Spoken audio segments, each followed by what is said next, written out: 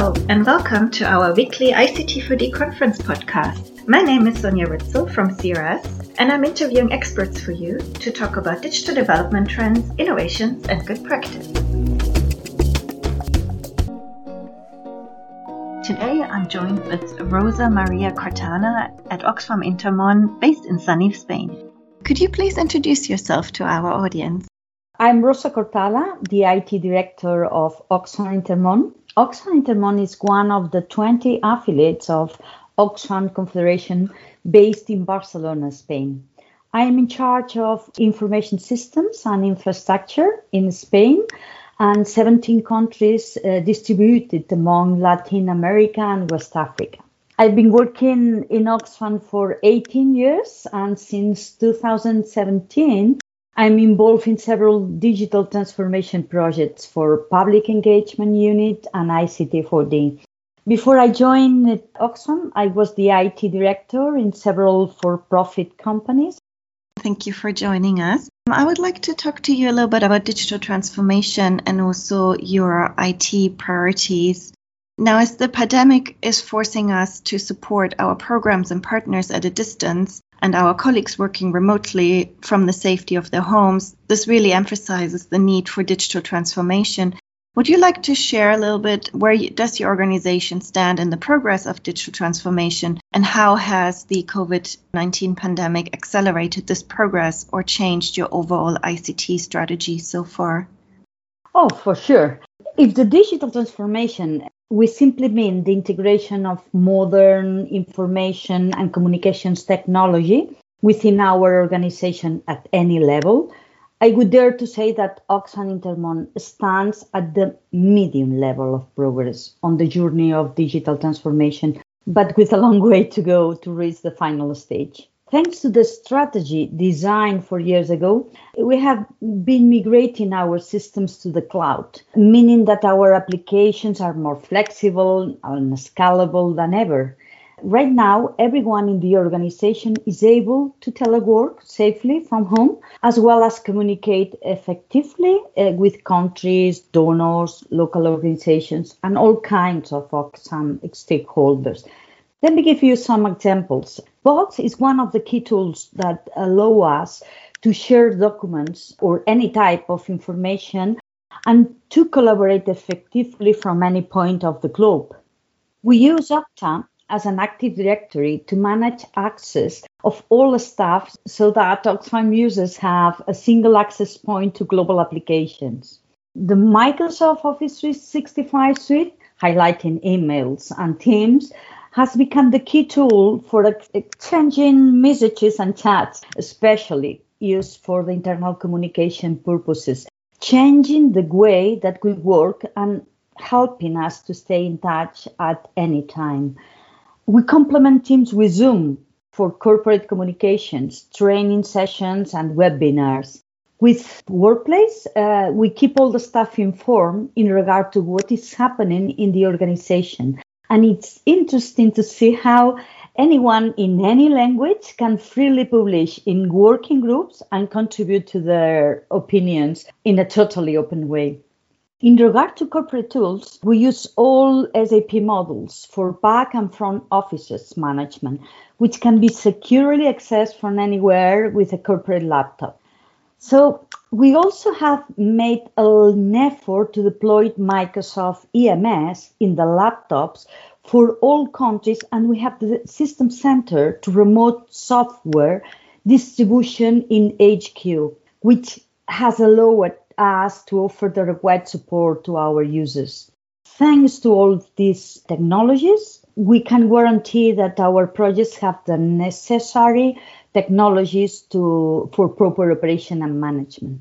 However, although we are not starting from the scratch, we still have a long way to go to improve our systems, make them more efficient, and digitalize manual processes. In other words, to achieve the level of digital transformation we aim for.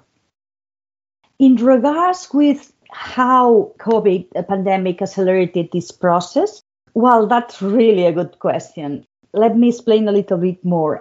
We are very proud of a starting point of our systems at the time COVID-19 came into our lives. Fortunately, the system's migration to cloud strategy has proven to be very successful, putting us in a position of comfort and feeling that everything has been under control. Each of us has been able to continue to carry out our work from home without causing serious inefficiencies to the organization. So the decision 3 years ago to replace desktop computers with laptops for all the staff was equally successful, as everyone has been able to have a computer without much IT staff involvement. We can state at infrastructure and security level, we have not had to accelerate any project. What has been amazing to see is how easily Teams and Zoom has entered in our lives and become key tools. We made the decision to deploy Teams on all laptops in Spain and 17 countries just a month before the arrival of COVID-19. There was no time to train all the staff and only a few people were using Zoom. So it's been amazing how everyone has quickly become used to both tools. COVID-19 did not come with anything good, but we have to thank it for allowing us to speed up the standardization and deployment of communications tools. Very true. Yes, we hear a lot about acceleration of the use of digital technologies at INGOs and our local partners this year. You mentioned training the staff, and obviously technology is only ever as useful and successful as are the people who can apply it. Well, I assume obviously your organization is providing a lot of extra training. But are there any particular focus areas, or are you still seeing certain gaps around digital skills or digital literacy, particularly within your team, not necessarily the beneficiaries and program users? Yes, fully agree. We are lacking a lot of more skills. Actually, what is happening in the world is quite amazing right now. So in addition to the challenges posed by COVID, there has been a shift in the third sector that threatens to disintermediate some of the cooperation and humanitarian aid life cycle. So actually, the current environment is in a phase of deep and permanent transformation that alters everything from the traditional political order to business models, including different areas of individual behavior. So how we contribute, what expectations we have of institutions, etc.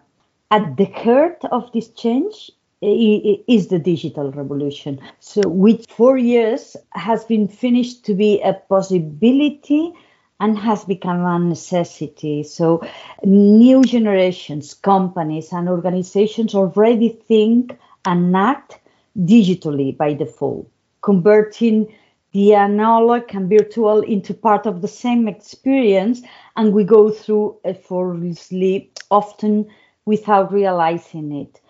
For this reason, would we further strengthen Oxfam as an organization that is relevant, resilient, and impactful in a digital age? This means transforming our governance, management, and operation structures and nurturing a culture of continuous learning, reflection, and innovation.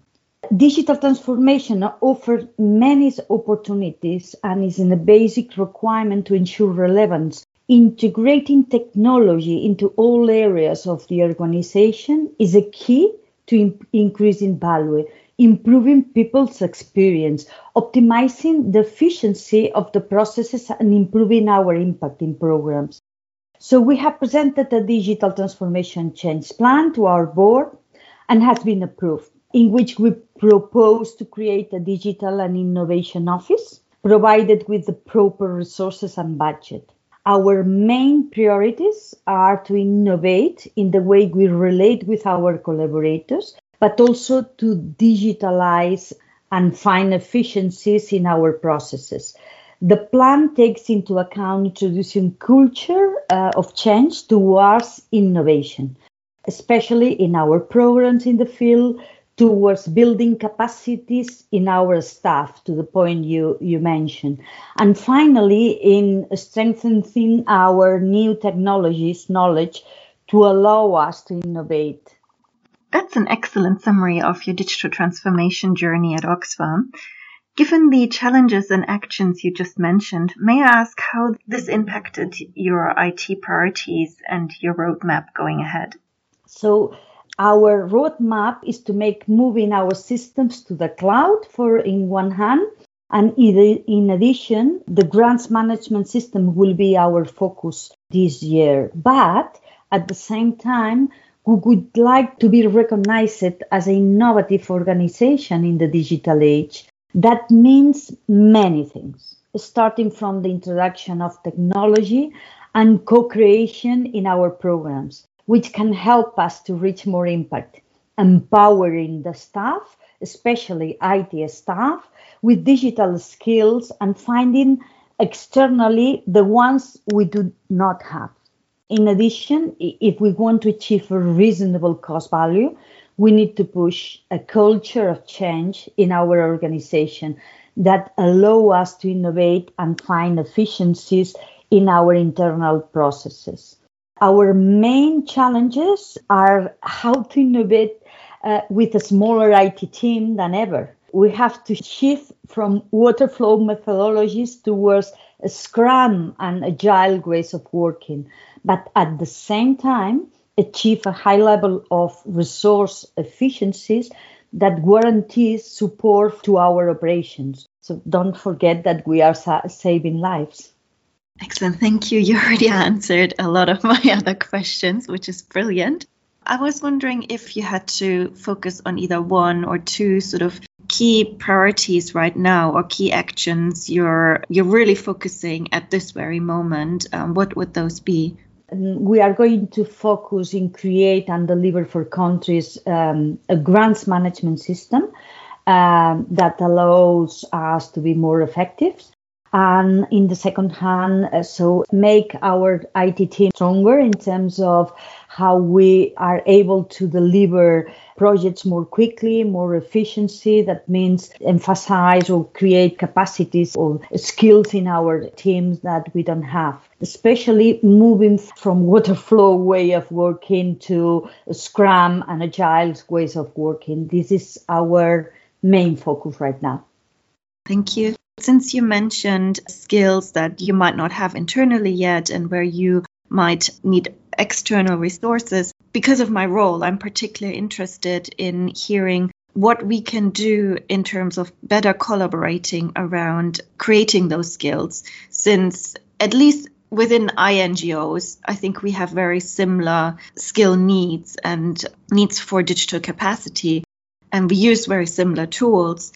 If there are ways that we can maybe make more about collaboration, especially since we're in the virtual space and there is no limitations in the sense of reaching colleagues or partners globally, if there's connectivity and if there's the equipment you mentioned earlier. There are some ways to increase our collaboration between NGOs and also between internally with countries and regions. There are a lot of ways, but I would emphasize one which is really important, is make allies with another NGOs, but also with companies of technology like Salesforce or maybe Microsoft and other ones, Box, Okta, organizations that are helping us in strengthening our skills. There is several things. One is in platforms, building common platforms. And the other is what you mentioned in terms of training. So how we can leverage the knowledge we have and put it in a box in order to get the value for our beneficiaries. I would say two things. One is make or build strong allies within the NGOs and technologies, and also with gathering in the market with universities or building relations with external organizations that can give us the skills like data scientist or data analysis skills that we lack right now. Thank you. That is a very fantastic answer. That is all I had for this interview, and I feel like I have a lot of fantastic content. Thank you so much. Thank you for your kindness. More information about our upcoming podcasts and webinars can be found on our website, ict4dconference.org. Hope you will join us again next week.